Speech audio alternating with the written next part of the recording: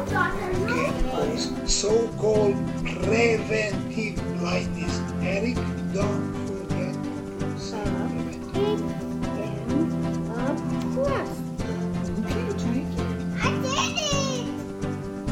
Med Family is a show about a family journeying through medical school with kids and navigating married life. Tag along to see how we got here and where this journey is taking us. Hello, welcome to another week of our podcast, Med Family. I am the host, Eric Acker, and hosting with me this week is Karen. Hey, guys. You got to take last week off a little bit. Yeah. Well, air quotes. You were wrangling the kids. I was keeping the kids quiet so you didn't hear them in the background. Now, was it keeping them quiet or keeping them from breaking the window more? Yeah, we had a difficult week with things getting broken. 2 windows have been broken this week. 2. Why?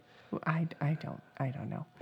Apparently, it's the time. It's time. The window has finally come. Its lifetime has elapsed. Now we must break it. I don't know. Our third oldest. We're pretty sure it's him, right? It's the second youngest. For sure, the one window was him. I'm not sure the second window. The second one is suspicious for a thrown object. but we're not ruling out headbutt again. My goodness. So we ended up, we got a guy to come out and give us a quote on the first window, and for the sake of convenience, we went ahead and paid for it. Now we got to wait 2 weeks for it to show up. Right. And the second one occurred very recently, not too long after the gentleman had left, and doubling that price was a bit hard to swallow. So Eric is in the process of fixing the second one, which has been a process. Apparently, finding window glass is difficult, and then for that size, a 30 by 36. I mean, that window is 28 and a quarter by 28 and a quarter, but yeah. So we finally have the glass. It is cut to size.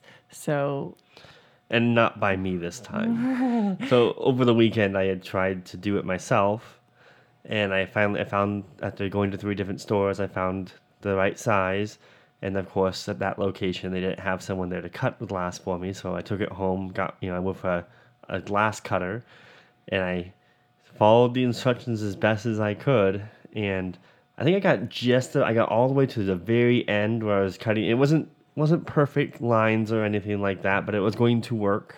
It was, nobody was going to be able to see, but there was like one little kind of mountain peak that I needed to knock down to make it look relatively flat for that edge, and I ended up using pliers to because I didn't want to cut my hand on it, and I snapped it off, which was what was supposed to happen, except for it ended up cracking, and the crack went into the middle of the glass, so it's like the entire purpose was to put a fresh new bit of glass on without any cracks. And I just introduced one with a giant crack in it. So that happened, and that basically ruined my entire day of project. I was like, I'm going to get this done in one day. It was on Mother's Day, so that was what I was doing on Mother's Day. I was like, I'm going to get this whole project done, and then that happened. So I proceeded to take it to the trash can and got better at cutting glass while I was at the trash can. But anyway, I found some glass at a home improvement store in Macon, and so I drove up there yesterday and got the glass. They didn't have the cutter working at that location, but I recalled that one of the first locations I went to on Sunday did have a cutter available and working, so I went back there today, and a nice gentleman helped cut the glass for me, and he did a very good job. Now it's sitting in the garage waiting for install. So yeah. So that will save us a chunk of change. It will save us over half the price. Well, we were going to spend basically $250 on the window. Yeah. And with the tools I bought to do this project, we will probably save about $150. Yeah. So, yeah, like you said, about half. Yeah. Yeah, so that has been exciting. We don't have a hole in the wall. Like we do have, there's double pane glass, so we haven't. We have one pane. we don't have like animals crawling in and out of the house. But yeah, so that has been exciting and frustrating. But, it comes with the territory of having boys, I guess. Yeah. And then I may never see my truck again. You will see your truck again, your beloved truck. I know. Now all I keep thinking about is like Karen finally got her wish. She's off my truck. No. It was like in my dreams. Caleb is doing a triathlon today and borrowed the truck to carry a kayak so that somebody could spot him while swimming. I just thought he had said it was like, by like late morning, early afternoon, he'll be able to like bring it back. And so I never thought that these things go all day. Yeah. So he started at 6 a.m. It is. It's almost 9. I checked in at 8 and he was almost done. So. But, I mean, it's... Who are you kidding? She said like 6 miles left. For me, that would have been like 6 hours at She least. didn't say 6 miles. Pretty sure. Oh, about 5 more miles. You are correct. Yeah. Yeah. But, I mean... That would have been 5 more hours for me. A nice walking pace. Or crawl. I don't know. Is it last... It goes swimming to biking to running? Biking to running, oh, yeah. Dear. I don't know if he did like the Ironman or just the triathlon. I think the Ironman is longer. Oh, I don't know. Like Susanna had said Ironman the other day, but then Caleb said triathlon yesterday. So I'm assuming it's the triathlon. Who knows? But yeah, so we're probably not going to get the truck back until tomorrow. I know, I miss it. He had to drive my car today. What a shame. Your car's not that bad. My car is not bad at all. Rude. It's not a van. To be fair, I do prefer driving that to Atlanta and back than the truck. Yeah. Not to mention the gas mileage is better. Significantly so. 7 miles per the gallon isn't exactly significant. It is when you're traveling hundreds of miles. Fair enough. But yeah. So Eric's made a couple trips to Atlanta, picking people up from the airport or dropping them off. He will again this weekend. Yes, hopefully no repeats of last Thursday. No offense to Joe, but that was very early. It almost killed me. Yeah, it's fine. We'll almost killed me. Anyway, we got home okay, and he got to his exam and he passed. Everyone's happy. Everything worked out. So, yay! I went up early on Thursday to help another classmate or former classmate now, since he matched and he's in residency, help him build his house. And my intention was to just return back and pick up student Joe at the airport on the way home, and that ended up being a bit later than anticipated, which means I worked a lot longer than anticipated, and which means he was a lot more tired than anticipated. But to be fair, like Joe had no control over his flight being canceled. Right? Yeah. I mean, airlines, pilots, timeout and whatnot. So yeah. Anywho, we survived. So, yeah. Technically, this week is spring break. Technically.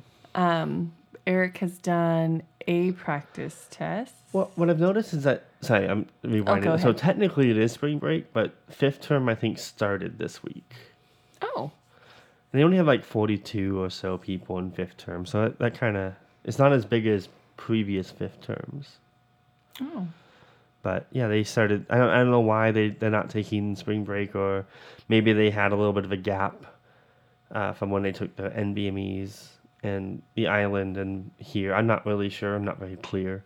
But I've noticed the influx of cars at the Douglas Skelton Center, and people seem to be showing up and doing their school stuff. So I think spring break's over for fifth term. For clinical rotations, people are in spring break, which generally means, for me anyway, it means more study time. I need as much as I can get, because my general plan right now is to take step 2 very soon after I finish my surgery shelf, and I'm technically on the online surgery portion, so this gives me a little extra time to prepare for my in-person surgery time as well. So it's kind of a 2 for week. I know some people are going to like the coast, and some people are back home. Some people are going to come back home. So it's kind of what you want to make of it, sort of time. For me, it's kind of crunch time. Every day, every week is kind of a necessary day for studying, because that step 2 is coming, and I actually need to pick a date. I'm kind of torn between 3 dates, I guess. Oh, I didn't know this. So the 3 dates I'm looking at right now is August 1st, August 5th, and August 8th. And it all kind of bears down on, do I think it's going to be 3 to 4 weeks for my test score to come back, or do I think it's going to be 2.5 like other people have had? Yeah, that's tough because you can't. So Eric has an away rotation starting on the 29th of August. So he has to have the test score back by then. Otherwise, he cannot start his. According to them, that is the rule. Yeah. So that's rough. Did you talk to Joseph and see when his was? He got it. So he took it on a Monday, and then 2.5 weeks. So 2 weeks plus a couple of days. He got it back on a Wednesday. Okay. So that's why but they are going to have a pause here, starting I think in June until end of July, where they are not going to be grading anything, and then. But even on the website, they say if you take your exam late July, you should get scores back. I believe it was like the week of August 10th, which is about 2.5 weeks. So, but on the same website, it says we typically return scores within 3 to 4 weeks. So I was like, gosh, there's a lot of unknown there, because I could give myself a little extra time, but take a bit of a risk by going to the 8th, I believe it's the 8th, or I should go for the 1st and give myself a week less time of studying. And anyway, it's at some point I do need to pick a date, because eventually these dates are going to be gobbled up, and I'm not going to have an option. These I'm looking at Macon right now, so it would just be a quick trip in the morning up north, as opposed to a several-hour drive, hour drive, hotel room, and blah blah. So we're gonna put some thought into it, I guess. I just kind of sprung this on Karen, so I'd probably go in the middle. Maybe you can't. Those are the 3 dates. Well, yeah. But if you do Friday, it's just over the weekend, and then you have the 8th. That's true. So it doesn't really make a big difference. It doesn't really make that much of a difference. I don't know. I'll have to think about that one. It's not particularly clear. Anywho. But you did take a practice test already. Oh, yeah. I decided to kick off my Step 2 studying with an NBME practice exam. So I took one for Step 2, and I did not get a passing score. I got close to a passing. Really close. Well, they just upped the passing score. Yeah, they upped the passing score. I got close to it, but not. I didn't surpass it, so I still have some work to do, obviously. And I have 10, 12 weeks to do that kind of work. So we will see. And I'm going to take, Amboss has a free self-assessment going on from the 5th of May to the 15th of May, and I figured it's free, might as well take it. So I'll do another one. Probably tomorrow. Yeah, and this is all in keeping with the general theme of building endurance for this upcoming test, because that was my biggest problem. I think knowing material is one problem I'm going to have for Step 2, but having the endurance to continue to answer questions with some sort of competency as you get to the 300th question, that's going to be my other problem. So I'm trying to build the endurance to get to that level, and so I'm trying to fit in as many assessments as I can. I'm going to basically create my own exams where I'm not going to get a 3-digit score, but I'm just going to have timed sections I have to get through. Yeah, and you had talked, you were switching things up from what you did on Step 1 versus Step 2, just in how you approach test day. I know in Step 1, I think you took one scheduled break. Yeah, I blasted through too much. Yeah, so this one you're planning on taking your 10-minute breaks after each section. having some sort of snack, going to the bathroom, stretching your legs, whatever it may be. That way you are giving yourself like a little mental break before you get right back into it. And was that something Seth recommended, or was, yeah? He was recommending following the, oh gosh, what is the guy? There's a guy, I forget his name now. It's called like Dirty Medicine, or I think it's his YouTube channel. And he's got like test day or the leading up to test day prep, how to do well on test day. And some of it's like exercising the day before, doing so a lot that you can sleep. So that you can sleep, because like me, my nerves kind of keep going. And so I'm always worried I'm not going to wake up in time for the exam. And then he's got other suggestions like high protein meals, because your brain runs off more of protein and not so much carbs.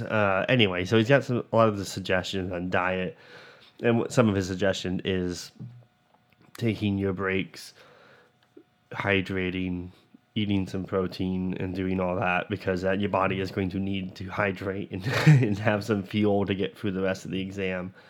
And that was, again, some things I didn't do on step 1. So I'm hoping to correct it and then do better on step 2. So that's essentially what I'm trying to do here.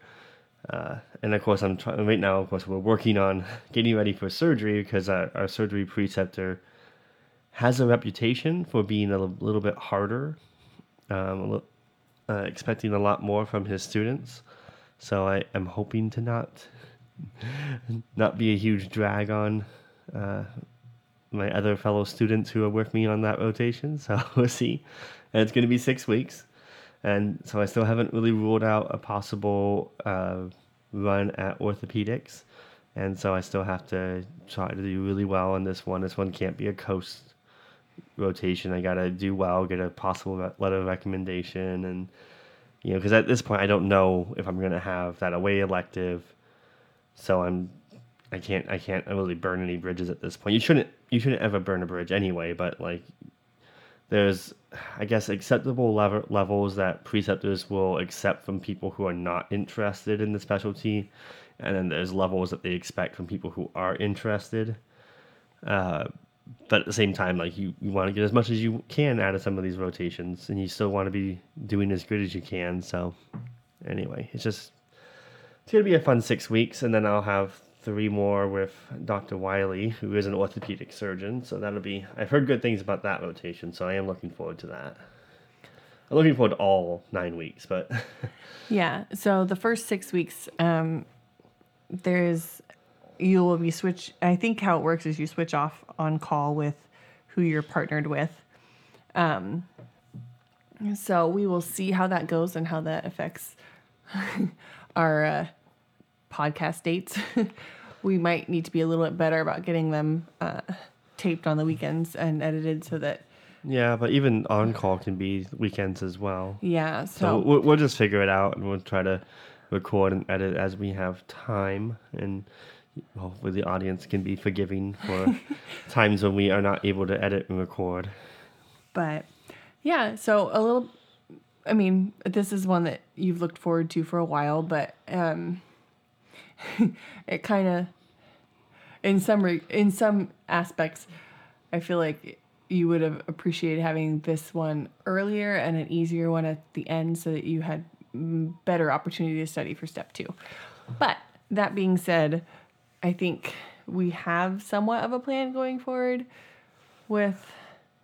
I guess I'm trying to think back on all my rotations and trying to pick out which one is technically easier.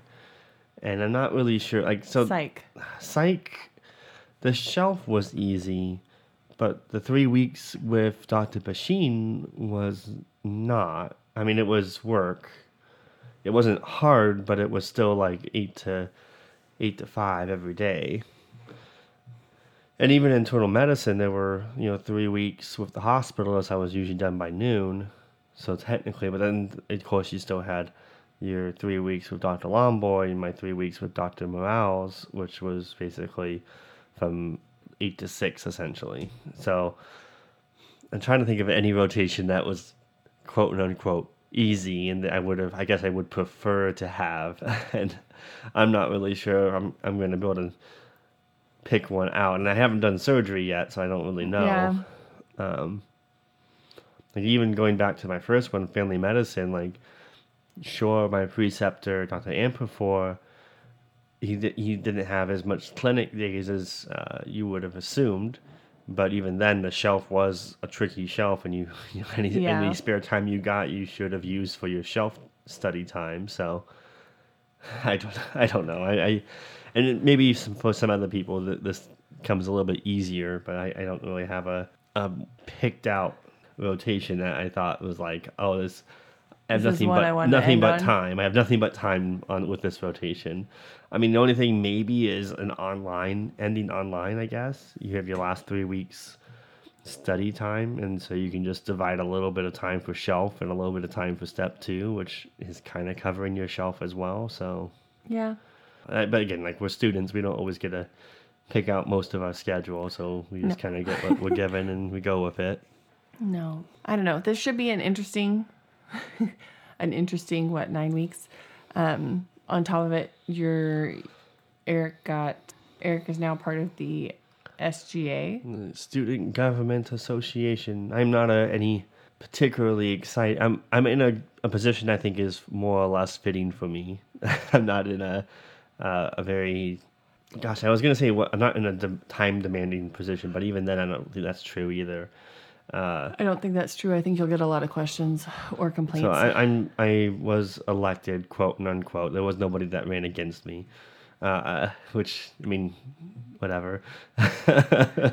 And clerkship corps coordinator, or director of corps. I'm not exactly sure the title, but essentially I am the point person for people who are in corps rotations. If they have particular questions, they are supposed to possibly ask me. If they're kind of running into a wall with some of the admin, they're supposed to ask me for some pointers here and there, and we're kind of supposed to help our fellow students and get them up and running for all these electives, and so that they can be successful as well. So in the past I had run for, I think, like Chief Justice, and I didn't win that one, which is fine. Somebody else that won that, and they've been doing a pretty good job. So, and that has its own time demands. But I felt like corps coordinator was more or less in line with what I already kind of do on podcasts and what I already do in talking to a lot of students as it is. So I figured there's probably a few extra things I have to do and learn, but in general, it's something I already am doing, so it would be a natural fit. Anyway, yeah. I don't know. We'll see how it goes. Hopefully I can provide some useful information to students. Yeah. So I'm trying to think of what else has been new the last few weeks. People are finally healthy. Yeah. Finally. The disease is no longer plaguing the family. Knock on wood. Yeah. And yeah, we're just kind of getting back into the swing of things. It took a few days with Eric getting back from the conference, and then that really wore you out. And then I was worn out too, because I had 4 days just being me with 4 kiddos. Yeah, I know that's, I mean, I went to the conference and I traveled driving 13, I didn't drive the entire 13 hours. Brandon drove most of it, but driving there and back, and then felt like we walked about 5 miles a day during the conference, getting from one room to the next, and then walking around the exhibit halls and whatnot. So I was tired from a lot of that, and I know, like, that's tiring, but Karen had 4 kids that she basically could never be, off. You could never be like, I'm taking the mom hat off for a little bit and having a little bit of me time. Husband's got the kids. You were 100% mom. And I'm sure that was a little exhausting, especially with sick kids as well. Yeah. Susanna came over one night, which was nice. And so it was a good practice run for when Eric does away rotations, right? Yeah. So, yeah. I don't know. And it was, I mean, again, if you haven't listened to the podcast we did, I think it was last week with Brandon and Alex, they did a pretty good job of kind of breaking down some of the high points that we had for the ACP conference. ACP is American College of Physicians. It's mostly for internal medicine physicians, and it's kind of the umbrella for internal medicine physicians, because obviously if you go internal medicine, you can subspecialize into GI and into all sorts of different other things. So either case, this was like the umbrella organization that you can take part in and you can get CME credit for. Of course, we're med students. We don't get CME credit. We just kind of get exposure. We get a little bit of learning experience. And of course, if we actually had to present any research, we could present it there as well. But that wasn't our purpose. But anyway, it was a very good trip, and I think we learned a lot. There was a lot of things maybe I would do differently next time, and maybe some things I would do again. So I think all in all, it was a good trip. I think I probably went with the mindset that I was going to be networking, and I have no history of being a good networker, so that proved to be true still. So it was still good, and it's fun to talk and chat with different people and to go to these different seminars and learn totally different things. I think that was kind of a nice thing. So I think just for that experience, I would do it again. I would recommend to somebody else, if you were going to go to the ACP conference, make sure you're going to learn a whole bunch of stuff. And then if you network, then great. That's like kind of extra gravy on top of everything else. But like, don't go for the only purpose of networking.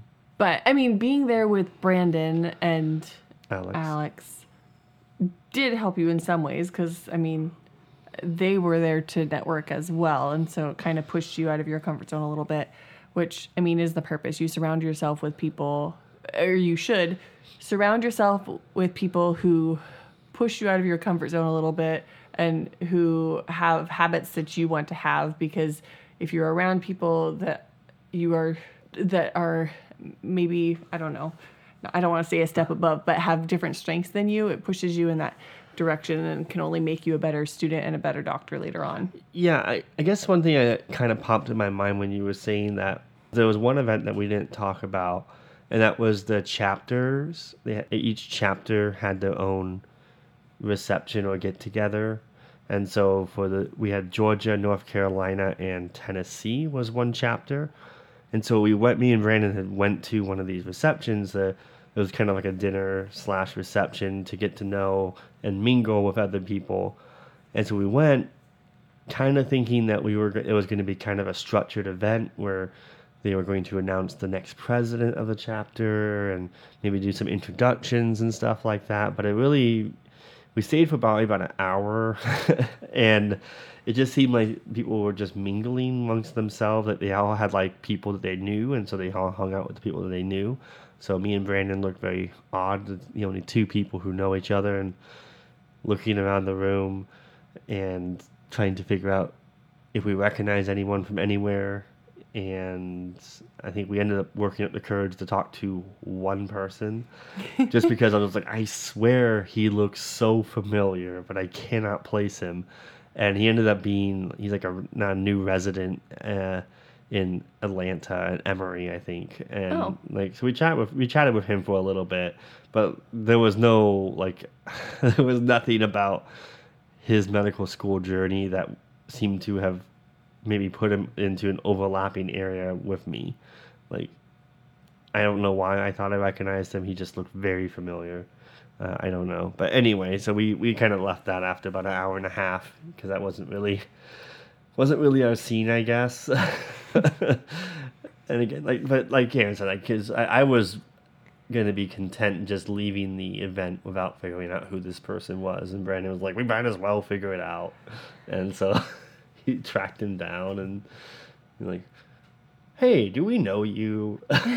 Which is always like a great way to start a conversation. But anyway, so that was I was glad to have Brandon and Alex there, because they were very good at kind of doing icebreakers, or at least breaking the ice with conversations.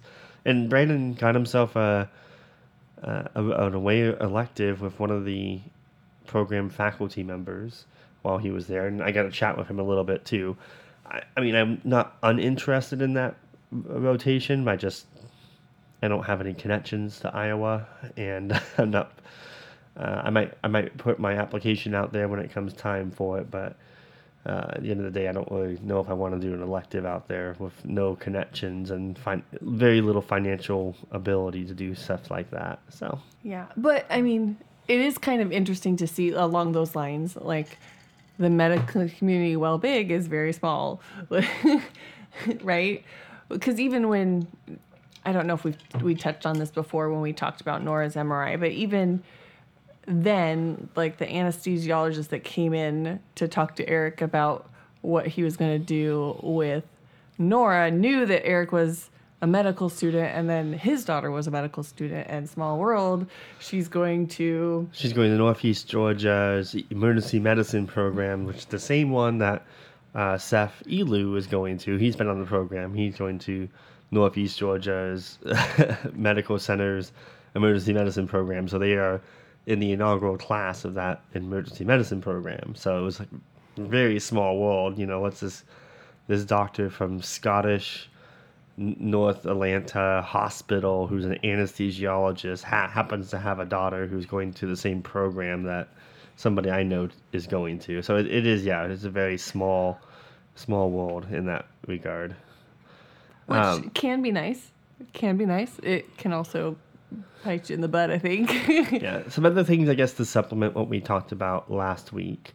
I think I said it last week, but I do want to reiterate because I think if you didn't hear it and you heard me say something opposite like the week before, the SLOs are not going to be a thing for internal medicine for at least a couple cycles if they do ever implement them. So as much as we had kind of heard that they might be implementing some kind of form for chairs of rotation, so internal medicine chair would have to fill out, that is not being rolled out anytime soon.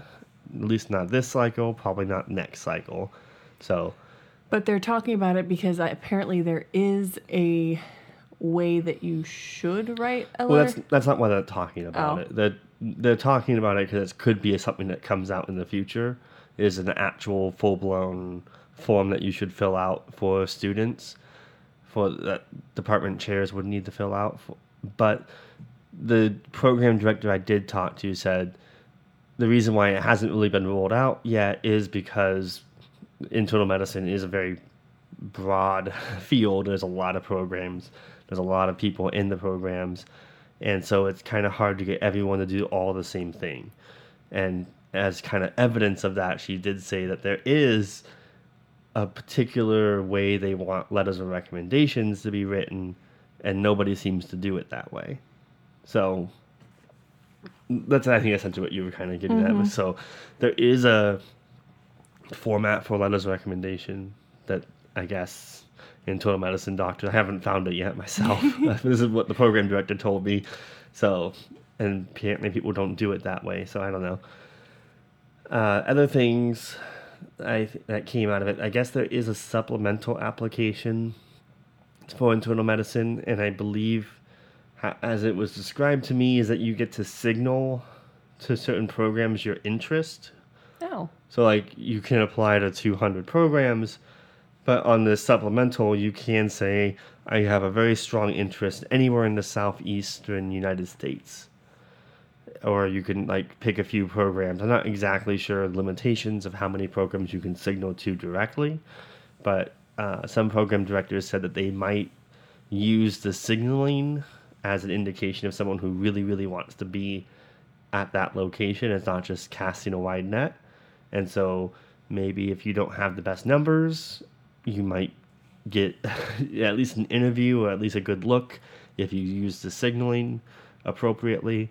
I did hear from the other side that some people look at the signaling and kind of go, why would someone from California want to go to Alaska, or, like something like that. That was kind of a takeaway, that each program director kind of had their own thought processes for everything. So there's really not a one-size-fits-all. As much as I sit here and I try to give advice, or I try to say, this seems to be the way things are, and this is the way I'm going to try to do things. This seems to make sense. There's always going to be like one or two program directors who are like, that's not at all how I'm doing it. So, yeah. Well, I think you even got told at the conference that, we don't really look at we haven't looked at step 1 for a while now. Yeah. That's like nothing that you've been told, but like, There were some directors that said they looked at shelves. There were some directors that said... So none of them said that they looked at shelves. Oh, no? They looked at passes and fails. Oh, passes and fails. Same thing. Yeah, but you can fail like a core rotation, and there's a way to pass the shelf and fail a core rotation. It's all about how your school does the point systems. So if you fail a shelf, generally speaking, you do fail the core. But anyway, every school has their own system of how do they do things. So that was, as far as the shelves go, one program director did mention that they are building, I can't remember if it was a program director or if it was our academic advisor, but they are building a database for schools to add shelf scores into the ERAS system. I believe it was ERAS or something like that. And it is so far, quote unquote, just gathering information at this point. And not being sent to programs. So take that for what it is. But I believe it was our academic advisor. It could have been a program director. I'm kind of getting a lot of my timeline mixed up here. But essentially, he insinuated that it's only going to be a matter of time until those shelf scores get passed on to programs. Because, if it's being collected for data, analyzing data, at some point, maybe a program director might want to look at that and say, maybe this is a good indication of how someone's going to do on their boards. Because essentially, a lot of program directors, they want good doctors. Obviously, they want to be having so they want to have trainable doctors that they can teach. But I guess at the end of the day, they also want doctors who will pass the board exam. Because if you have great board exam pass rates, then that looks good on the program. Versus if you have, 1/3 of your residents fail their board exam, that does not look good. It might get the credentialing agency to come take a look at your program a little bit closer, and so nobody wants that to happen either. So anything that I think it's just kind of like when you go into med school. A lot of medical schools look at MCAT scores and certain things. It's trying to look into the future based off of certain data points and try to ascertain, can this person pass step 1? And now we're fast forwarding up to residency, and now they're going, can this person pass their boards? Well, I think passing your cores, like, it shows a consistency, and then it also shows, like, you can study something and retain the information.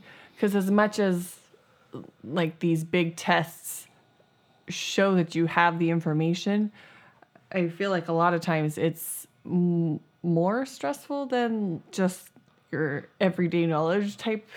I don't know. I feel like the step 1 test is more stressful than your shelf exams. Yes, just because of magnitude. It's I don't know if I would say it. So it's a function. There's a few functions why step 1 is more stressful. I mean, it's 200 and something questions, so it's bigger and longer than any of your other exams. 2, for the longest time, it was historically like the ultimate sorter, like the ultimate sorting hat of medicine. If you got a 200, you were probably going to end up in primary care somewhere. If you got in the 380s, you were going to be in dermatology or whatever. Like, it was the sorting hat of medicine, essentially. Yeah, but... And so you felt it was a lot of pressure because you felt your entire career as a doctor would be determined by this one exam. Yeah, but I feel like shelf exams are a little bit more realistic when it comes to actual medicine, because you tend to practice in your, I don't want to say scope of practice. Your scope of practice. If you're going to be if you're going to be a general surgeon, you're going to basically practice general surgery medicine, and you're not going to be practicing pediatrics. So you're not going to be practicing, certain very strict, like internal medicine. So 5 years down the road, you're going to be like, well, yeah, I learned that at some point, but it's not useful information to me right now. Sure, yeah. So in that sense, I feel like if you can retain information on this one topic, and do well, then does that make... I'm not really sure if I'm following. Because you're talking about retaining information, and then you're talking about your board exam. I just don't know how the shelf exam proves that you can retain information. I think it proves that you can do well in specific areas that you are placed in over time. Because when you look at like the schedule of a residency, like they have you do cardiology for a while, they have you do OB for a while, they have you do... Yeah, so you have certain rotations you have to do. So in that sense, I think it's very similar to cores. And so how you do in your cores, pass or fail, will show how you will do during your residency program. Okay. The consistency of it. Yeah, I'm sorry, I wasn't explaining that very well. You're fine. I was just trying to figure out where you were going with that. That makes sense. Yeah, if you're basically saying it's a replica or a possible view into how you might do in residency, that does make sense, because you might do a few weeks in OBGYN, you might do a few weeks in ER or something like that. And so then being able to look back at your shelf scores and your core rotations and say, okay, he did okay in these areas, he'll probably do okay rotating through these areas as well. Obviously, if you want to be a surgeon, you should try to do as best as you can in the surgery shelf or the surgery core rotation, and obviously, and same for any other specialty really. But that's kind of going beyond that. But so anyway, there's just a lot of different data points that program directors are essentially looking at and trying to, and every program is going to use something different, and every program director is going to kind of tell you different things. I think one program director was saying, make your personal statements very bland. We just want to get to kind of know you, but don't spice them up too much. Just kind of make it just enough that I can kind of get to know you. So when we meet you for the interview, we have some things to talk about. And other program directors were like, make sure it's good, it's interesting, someone's going to read it, make sure that it maybe stands out, tells us a good story about yourself, and then answers any gaps in your application. So obviously a program directors care very deeply about gaps in education. So if you took longer to get through basic sciences, if you failed a class, if you had to retake something, if you took a leave of absence, whatever it is, they want that apparently explained, and it seemed very consistent from the seminar I went to that program directors want that explained in the personal statement, but it doesn't and it shouldn't be the entire personal statement. So I don't know how to do that, how to juggle that, to be honest. I'm not going to say that that's going to be easy, but there's obviously going to be a 1 or 2 lines explaining, hey, I didn't do very well on this, but I learned from that, and now I'm here, and then move on with your personal statement. Don't make that the entire thesis or theme of your personal statement. Yeah. Overall, I think the seminar was a good thing to go to, and if anything else, everybody looks at you differently on your application. Every program has their own, and so, I mean, in that sense, don't ever count yourself out, I guess. Yeah, I don't know. Well, it was just very frustrating not knowing, they couldn't, as far as I can tell, none of the program directors were willing to talk about what criteria they would use to filter patient applicants in or out, because they would all look at the statistics numbers that you can find on the Match website, essentially, and they showed okay, for every one spot in a program, let's say there's 100 applicants, and then the program would use a filtering process, and they would only look at 50 of those 100 applicants. So most programs weren't forthcoming about what they were doing to knock off the first 50 applicants.